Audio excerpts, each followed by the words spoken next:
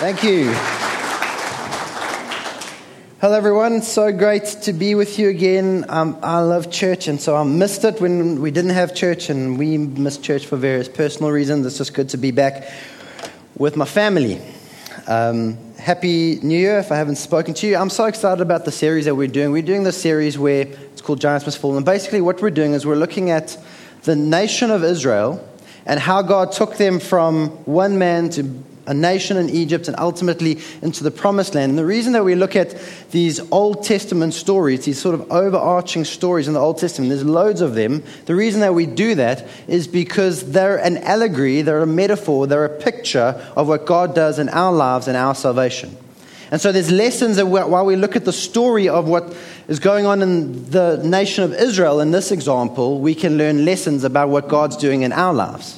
And we can take stuff away from that. And so that's what we're doing. And there's just so much that I would love to say in the story. I don't know about you. I've read the first, like Genesis, Exodus, Leviticus, Deuteronomy, more than any other books of the Bible, right? Because I keep trying to do that thing where you read through the Bible in a year. And so I know Genesis like backwards. Exodus I know pretty well. Leviticus not so much. Numbers, and then by the time I get past, I'm like, I don't know what's going on. Well, I do. But I know disproportionately much about the first 5 books of the Bible because I keep trying to read the Bible from beginning to end and failing at it. Anyway, enough about my failures. So we're picking it up where the nation of Israel are a nation in Egypt, and they're in captivity, right? I'm going to assume that we all know how that happened, but there's this nation of Israel, and they're in Egypt, and they're in captivity. And that's really a picture of how every single one of us starts our spiritual journey with God.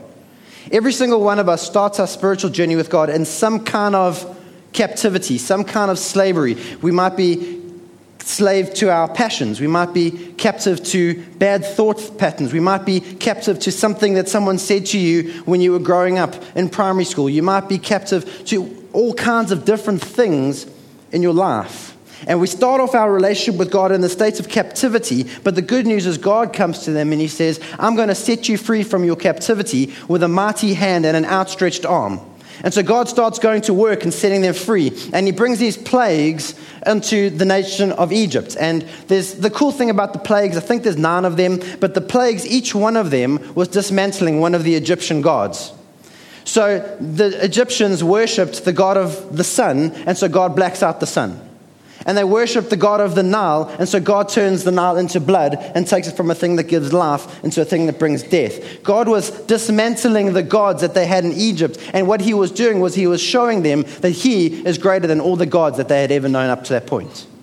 And so God's dismantling these gods. And it's like that when we're in the state of captivity and God starts doing these things to show himself to us. And we start seeing these things about God that we thought might not happen. And so you hear this testimony, or you hear the story about what happened to this person. You go, oh yeah, that's quite amazing. And you get moved by that. And then you go to church because someone dragged you along to church. And you go, actually, to my great surprise, the preacher had something useful to say. And then you hear this song and it moved. And God's starting to do stuff and show himself to you and starts to get our attention. And then ultimately, there's this final plague that God brings onto the nation of Egypt. And the way the plague worked was this. He said he was going to wipe out, he was going to kill every firstborn in the whole nation, both animals and people. He was going to kill the firstborn unless they did this. Unless they took a lamb and they killed it and they sacrificed it and they took the blood of the lamb and they put it on the doorposts and the lintels of their houses. And so when the angel of judgment passed over and came and brought the judgment on the nation of Egypt, when it saw the blood of the lamb, it passed over and didn't bring the judgment that they deserved. And God does that with us, where Jesus has been given as the lamb who was slain. And when we put our faith in Jesus and what he has done for us on the cross, that God comes and the judgment that we deserve, he passes over and he doesn't give us the judgment that we deserve. And we get life where we should have had death because of what Jesus has done for us. And then we know that at this point, Pharaoh says, enough for you people, have had enough, go, get out. And so they head out towards the Red Sea because that's where God had led them. And so they go towards the Red Sea, and then Pharaoh changes his mind and he sends the soldiers after them, says, go and get them. And so they're standing in this position and they've got the Red Sea on the one hand and they've got the army coming at them on the other hand and they don't know what to do. And we know the story. God opens the Red Sea and they pass through on dry ground and they escape from captivity and they are set free. And God closes in that Red Sea over the soldiers that were coming after them and wipes them out. And they find themselves on the other side of the Red Sea and they are free through this incredible, miraculous work that God does to set them free. And every single one of us, when we put our faith in Jesus and God comes and he sets us free from captivity, from our slavery, we need to understand that is an incredible, powerful, amazing miracle that God has done for us. Equivalent to splitting the Red Sea. The fact that God would take us from our slavery into this new state. And so the nation of Israel find themselves in this place and they're singing songs of happiness, and then they realize they're in a desert and there's no water. And so God gives them water from a rock to drink. And then they go, we got no food. And then God brings them bread, basically. Every morning they wake up and there's manna for them to eat. And they've got enough bread to eat. And they got more than enough. And they eat the bread. And then they go, no, we're thinking we're going to go low carb. And so we're not going to have any more bread, God. We want some meat. And so God brings them quail. And they catch the quail and they eat the quail so much so that they start to get sick. Like most of us around Christmas time, we eat so much meat. We don't know what to do with ourselves anymore. Can't wait to see a salad. And they eat all this meat. And then that God provides for them and he is there for them, and there's these incredible miraculous acts as God provides for them. They have an incredible encounter at Mount Sinai where God comes down on the mountain like a cloud and there's lightning. They set up the tabernacle. This is one of my favorite things in the Bible. They set up the tabernacle and they bring this offering, and I just want one time for God to do this in church. They bring the offering and then fire comes out of the presence of God and consumes the offering. And it's not like fire like we go, oh yeah, the fire came down. No, like fire came down and consumed the offering. And the people respond and they shout for joy and they fall on their faces before God. There's these incredible encounters where God is providing for them. He's giving them what they need. He's giving these incredible encounters. And so often it's like that when we first get saved. We've had this incredible thing where God's done this thing and he's taken us from slavery into freedom. And it's like in that time, it's just the best time to be saved. Like every song feels like it's been written by Ed Sheeran. Like every sermon feels like it's meant for me. We go and we start to make faith steps and we start to tithe for the first time and we experience God providing. And it's just this time where we experience God in this incredible way. But then we get to this point where we're going to pick up the story in Numbers chapter 13. In Numbers chapter 13, verse 1, it says, the Lord said to Moses, send some men to explore the land of Canaan, which I am giving to the Israelites. From each ancestral tribe, send one of its leaders. So God's telling them to get 12 guys together and go and look at the land that he wants to give them to. And don't you think it's interesting that God says in this very phrase that he's going to give them the land, but he still wants them to go and spy on it? If God's going to give it to them, why do they need to go and spy and check it out? Right? Because up until this point, God has been leading them moment by moment with a pillar of fire by night and a cloud by day. And every time they needed to go somewhere, God led them moment by moment so they knew where to go. But when it comes to taking the promised land, God doesn't just lead them moment by moment. He says, I want you to go and look at the thing that I'm going to give you. God's doing a fundamental shift in the way that he relates to his nation Israel. He's taking them from where he's doing it for them, and he's including them in the process, and now he's doing it with them. See, up until this point, God has done everything for them, but now he wants to do it with them, and the reason that he wants to do it with them is because God is trying to do something in them. You see, God wants to do, ultimately, he wants to do a work in us. And to get us from the place where God's doing it for us, which is great, it's a nice place to be, but he wants to do the work in us. To get us from the place where he's doing it for us to in us, he has to do it with us. It's like this. I have these three incredibly cool children. There's a baby one, 15 months. And last service, I couldn't remember the age of my kids, which is why Sandra's helping me at this point. My son's 3.5 and my daughter's almost 5. And I love to play with them, right? And we'll be playing outside and they'll say, Dad, I want to go in the tree. So I can pick them up and I'll put them in the tree and they'll sit there and it's fun. But then one day it comes to the point where they go, Dad, I want to go in the tree. And I say, okay, cool, climb. And they say, Dad, I can't. I say, no, climb, you can do it. And so they start climbing and then they get to a point where they're scared, right? And they go, Dad, I can't do it. Help me, Dad, help me. And I go up to them and say, listen, I'm here with you. I'm going to be with you. I will not let you fall. but you need to climb this tree by yourself. Now, I know some of you want to call child protection services on me at this point, but I promise you, so far, my kids seem okay. And I go to them, I say, I'm with you, and then I start talking them through it. I say, you see that branch? Reach and grab that branch. Now put your foot over there. Now pull there and push there. And then they manage to get up, and they finally get to the point where they climb, and they go, Dad, I did it. I climbed the tree. And it's like the weak part of me goes, yeah, you did it. But I let them have their moments. And so they've gotten to the point where they climb the tree. You see, what's happening is now, instead of doing it for them, I did it with them because I wanted to work something in them. And my kids go to sleep that night knowing that they can do something they didn't know that they could do that morning when they woke up. God wants to do something where we learn about something in us. In order to do it in us, He does it with us because He doesn't always want to do it for us. He doesn't want us to stay like little children. See, so often we look at this and we go, but God, I liked the miracles place, right? I liked when it was all being done for me and you were just providing the manna and you were providing the quail and everything was dandy. I want to live in that place where it's all God and none of me and it's all miraculous. And when we think like that, we might miss the fact that God working with us might be the biggest miracle of all. Because you see, the fact that the God of the universe has the patience to work with me because He's trying to get something into me is incredible. See, it's a lot easier for me to just pick my kids up and put them in the tree. I can just do that. That's like so effortless. But to sit there and cajole them and argue with them and say, no, I don't want to hear about it. Keep going and encourage them and guide them and all of that stuff. To do all of that takes time, but it's because I have a good plan for their lives. Your Father has a good plan for your life. He's got a promised land that He wants to take you into, and He wants to work with you because He's trying to get something in you.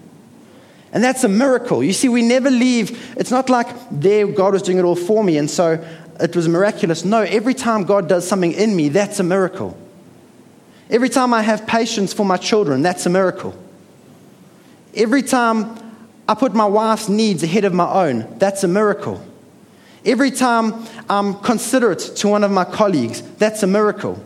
Every time I look at my bank balance and I see that there's not enough money to get through the month and I don't freak out, that's a miracle. And it's a miracle because God has done a work in me by taking me on a journey where He was doing it with me. So the story goes on and they go and check out the promised land. And it's everything that God said it would be. It's incredible. There's milk and honey and there's incredible fruit that says that.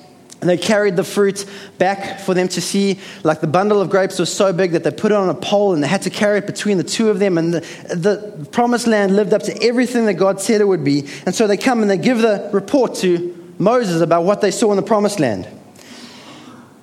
It goes on, it says, "We went into the land to which you sent us, and it does flow with milk and honey. Here is its fruit.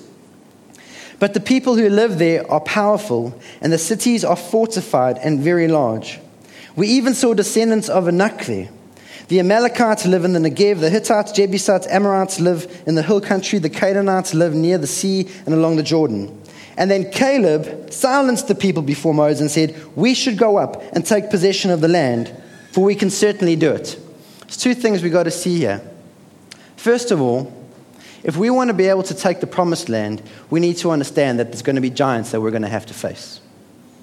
There was this incredible land, this incredible thing that God wanted to do for them. There was this incredible blessing. There was this inheritance. There's this thing that God had destined for them for hundreds of years. And God has an incredible thing that He wants to do in your life. There's stuff that you don't have in your life now that God wants you to have in your life now. There is peace that God wants you to have where you've currently got anxiety. There is joy that God wants you to have where you've currently got depression. There is blessing where we don't have blessing. There's relational health where there's division. There's blessing that God wants to give you. But you got to understand, if we want to take the promised land, we got to face our giants.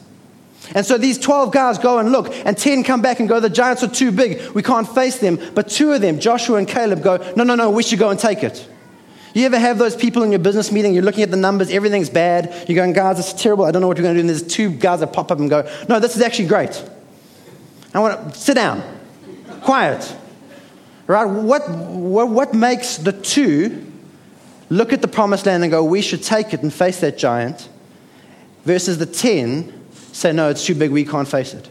Are they just positive psychology people? Are they just those glass half full people? Are they just possibility thinkers? You know, my wife's like this. She just sees opportunities and possibilities no matter what. And honestly, it's the only thing I wish I could change about her. Because I will come home and I will have a good moan and a complaint, and I'll explain to her very systematically and thoroughly why everything is wrong. And she will then respond to me and say, well, at least there's this that's positive. And I'll say, listen, don't bring your positive psychology, positive attitude to my moan. I'm having a good moan here. Like, this might be the only thing I'm naturally talented in the world. It's moaning. And now I'm trying to have a good moan. And my wife's trying to tell me how the thing that I said is bad is actually good. Like, are these two, Joshua and Caleb, are they just optimistic, positive people, or is there something else going on in them? Let's read on. But the men who had, so Caleb said, we should go and take that land. But the men who had gone up with him said, we can't attack those people. They are stronger than we are. And they spread among the Israelites a bad report about the land they had explored. You see, they faced something. They went into the land and they faced something that made them fearful. See, the thing that might be making you fearful right now might be external to you, and it might start externally, but how big that fear gets happens internally.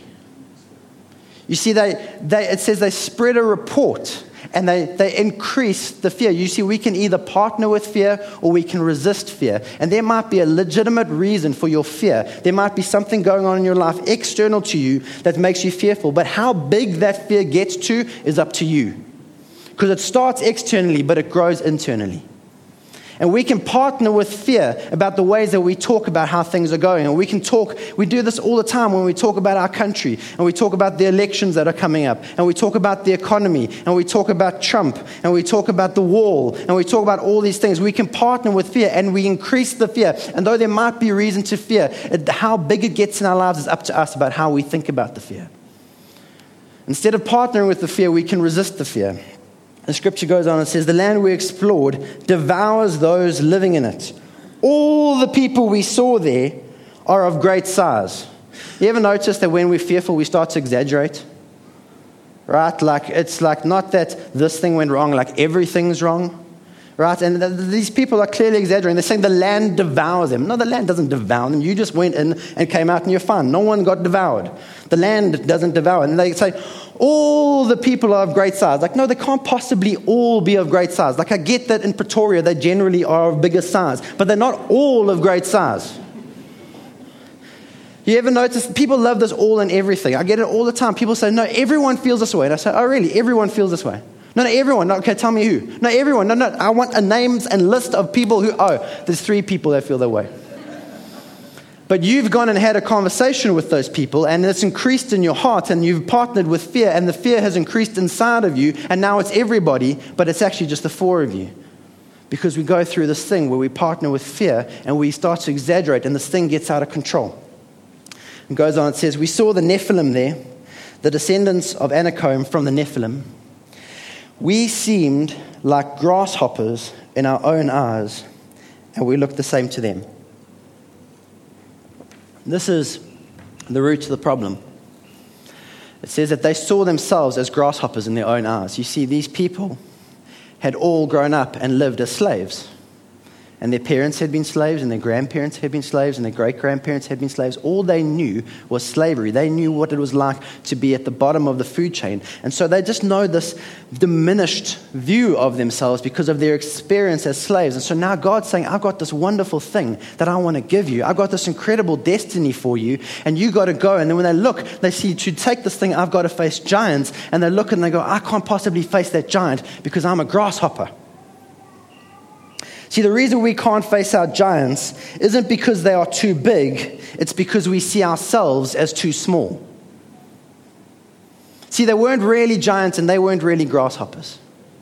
But every single one of us has areas of our lives where we think of ourselves as a grasshopper. And you might have some area where you've built up some sort of competence and you feel good about that. But every single one of us has an area where we see ourselves as a grasshopper. I'm like this.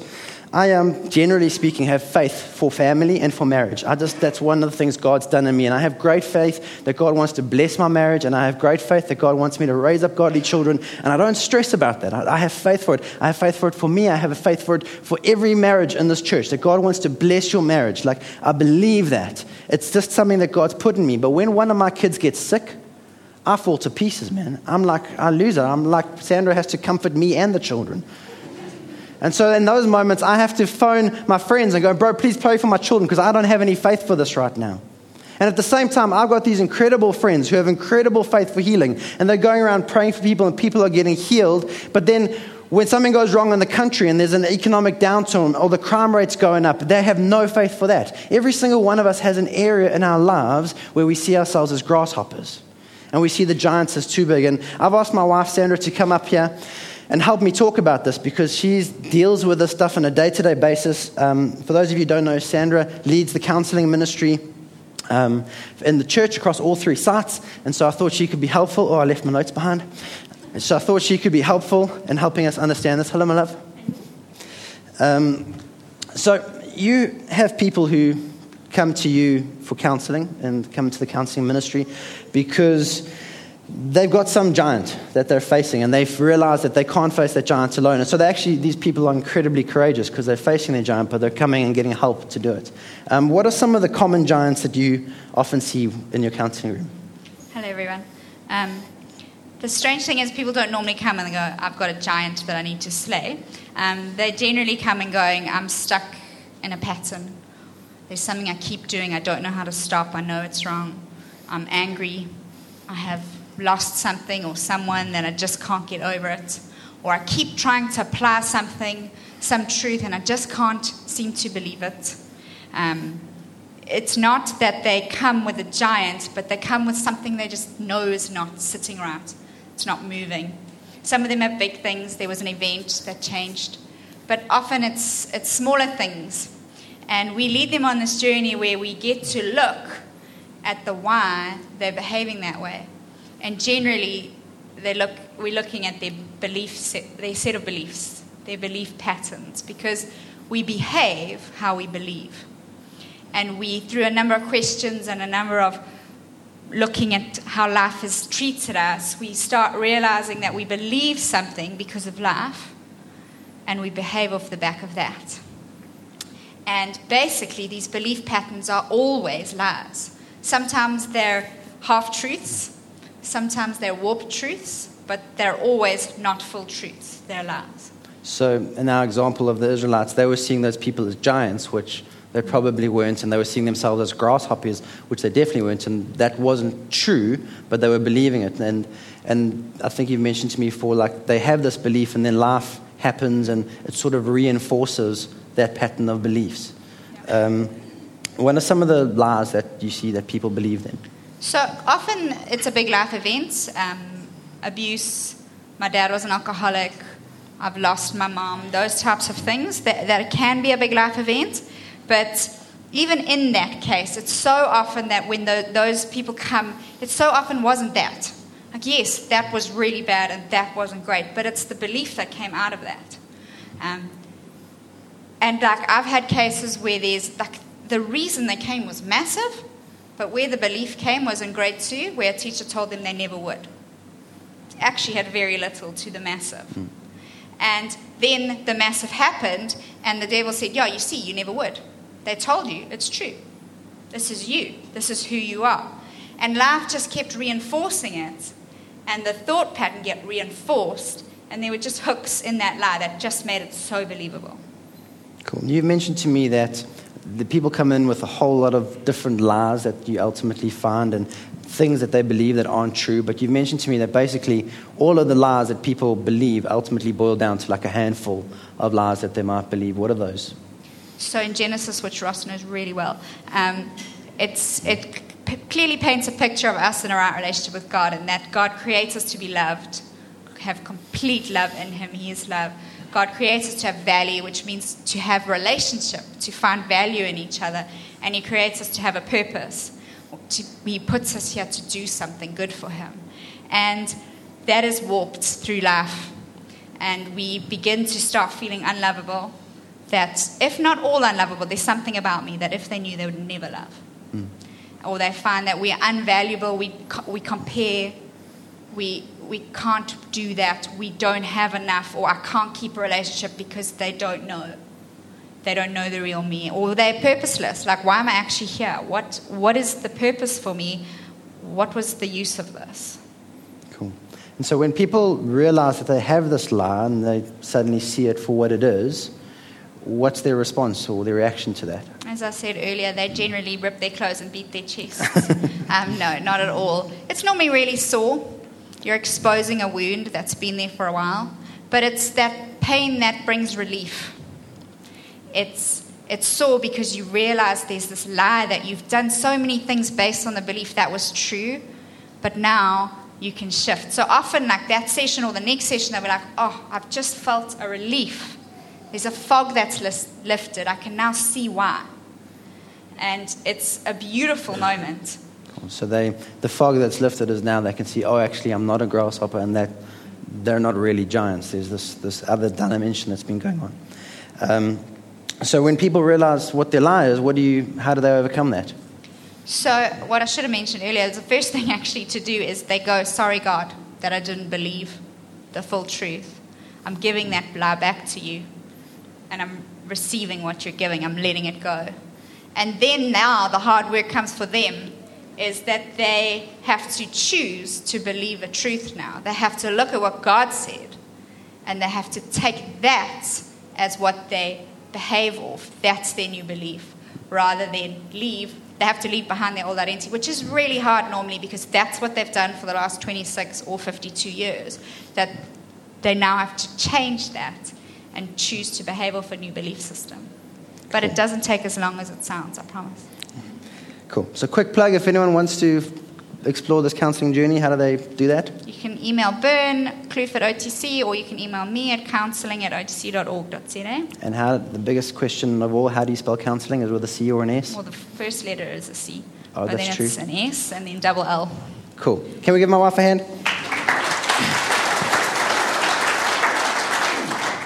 See, we can have these things that shroud our vision, that cloud our vision, that make us see things for what they aren't really, see them for the way they aren't really supposed to be seen. And so we see the giants as bigger than they really should be, and we see ourselves as smaller than we really should see ourselves.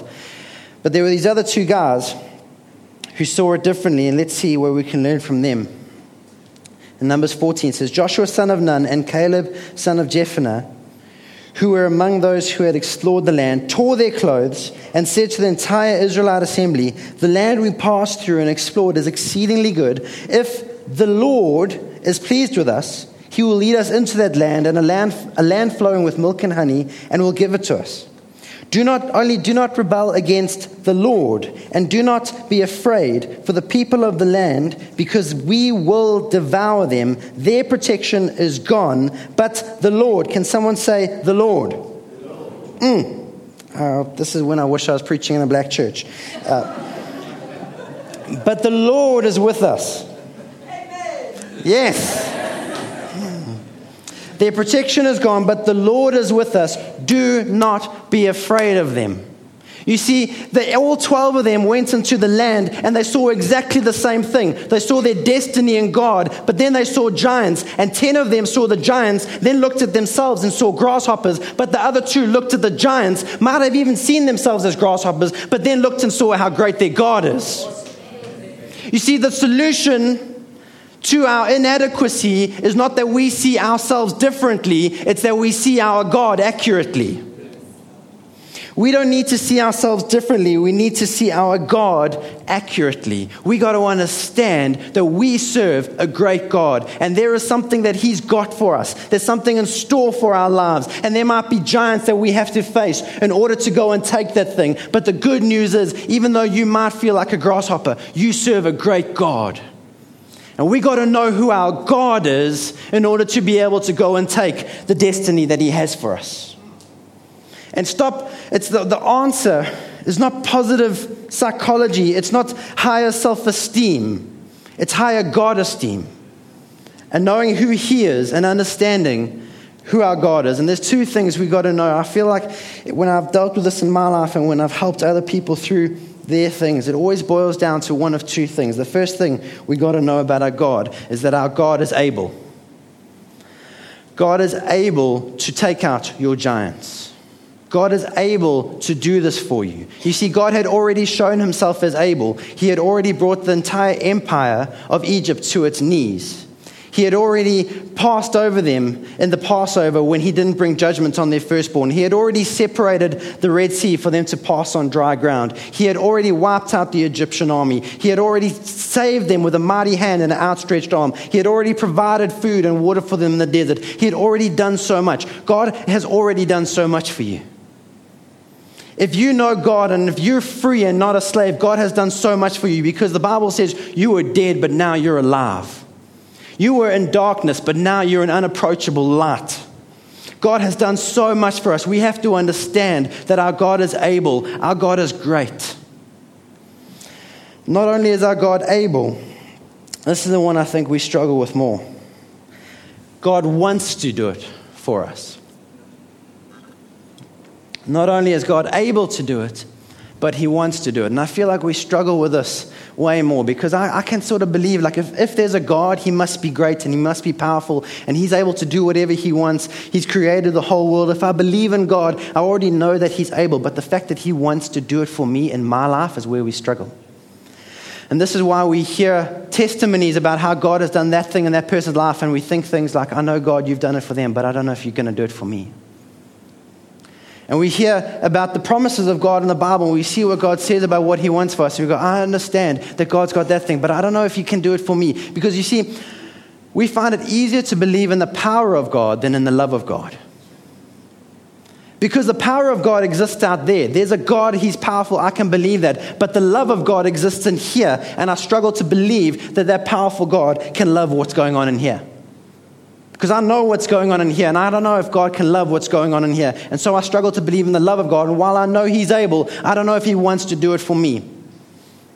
And the way that we overcome this, the way that we overcome whether or not God wants to, is by going back to the beginning of the story and looking at the fact that there was a lamb that was killed, and the blood was put on the doorposts so that the judgments of God would not be brought upon the people in that house. And Jesus Christ is the lamb who was slain. He has been killed. His blood has been shed. His blood is the way that we become atoned. It's the way that we escape judgment from God. And Jesus gave his life for you. Jesus shed his blood for you. Jesus suffered for you. And God the Father sent his Son to go through this incredibly painful thing because you were distant from him and he wanted you to come back home to him. God loves you. And when you doubt the fact that God loves you, like every single one of us doubts that God loves you, what we got to do is we got to look at that cross where Jesus shed the blood for us, and we understand he was the lamb who was slain. He's shown me that he loves me. And I can believe in the love of God, not because of anything that goes on in me, but because he has already established his love in me.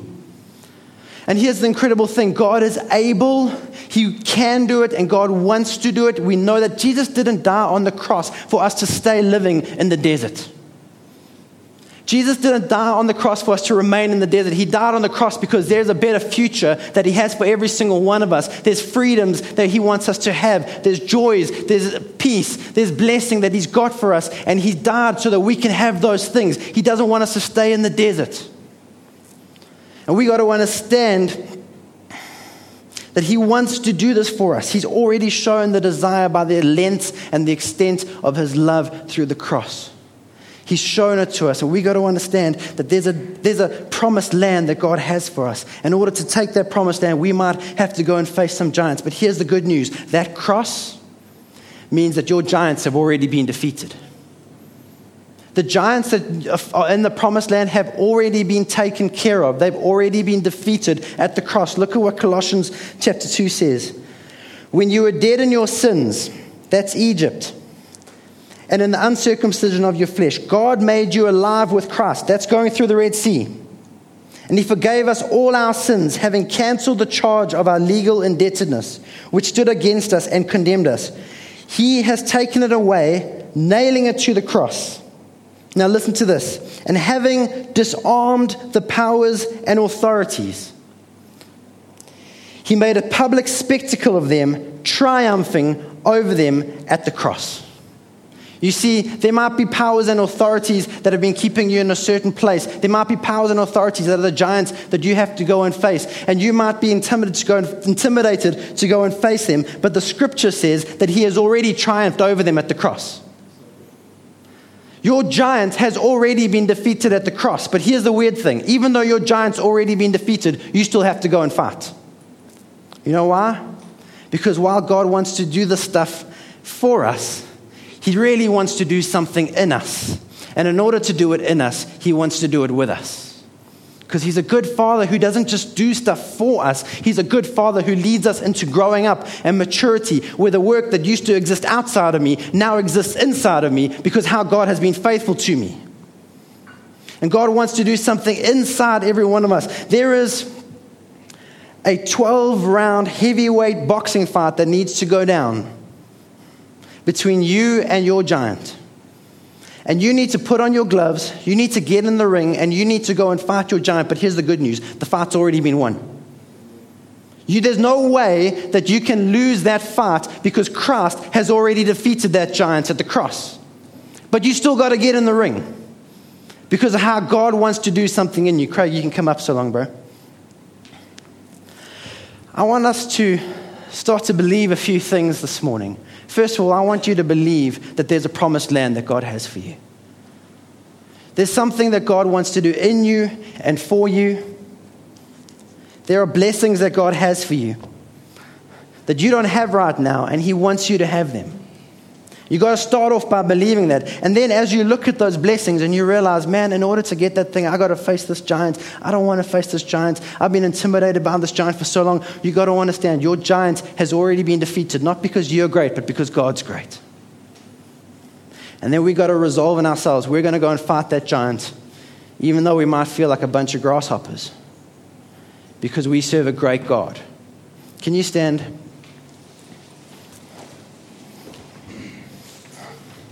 And as we sing this final song before we close, I just want to encourage you to resolve in yourself this year to no longer remain in the desert.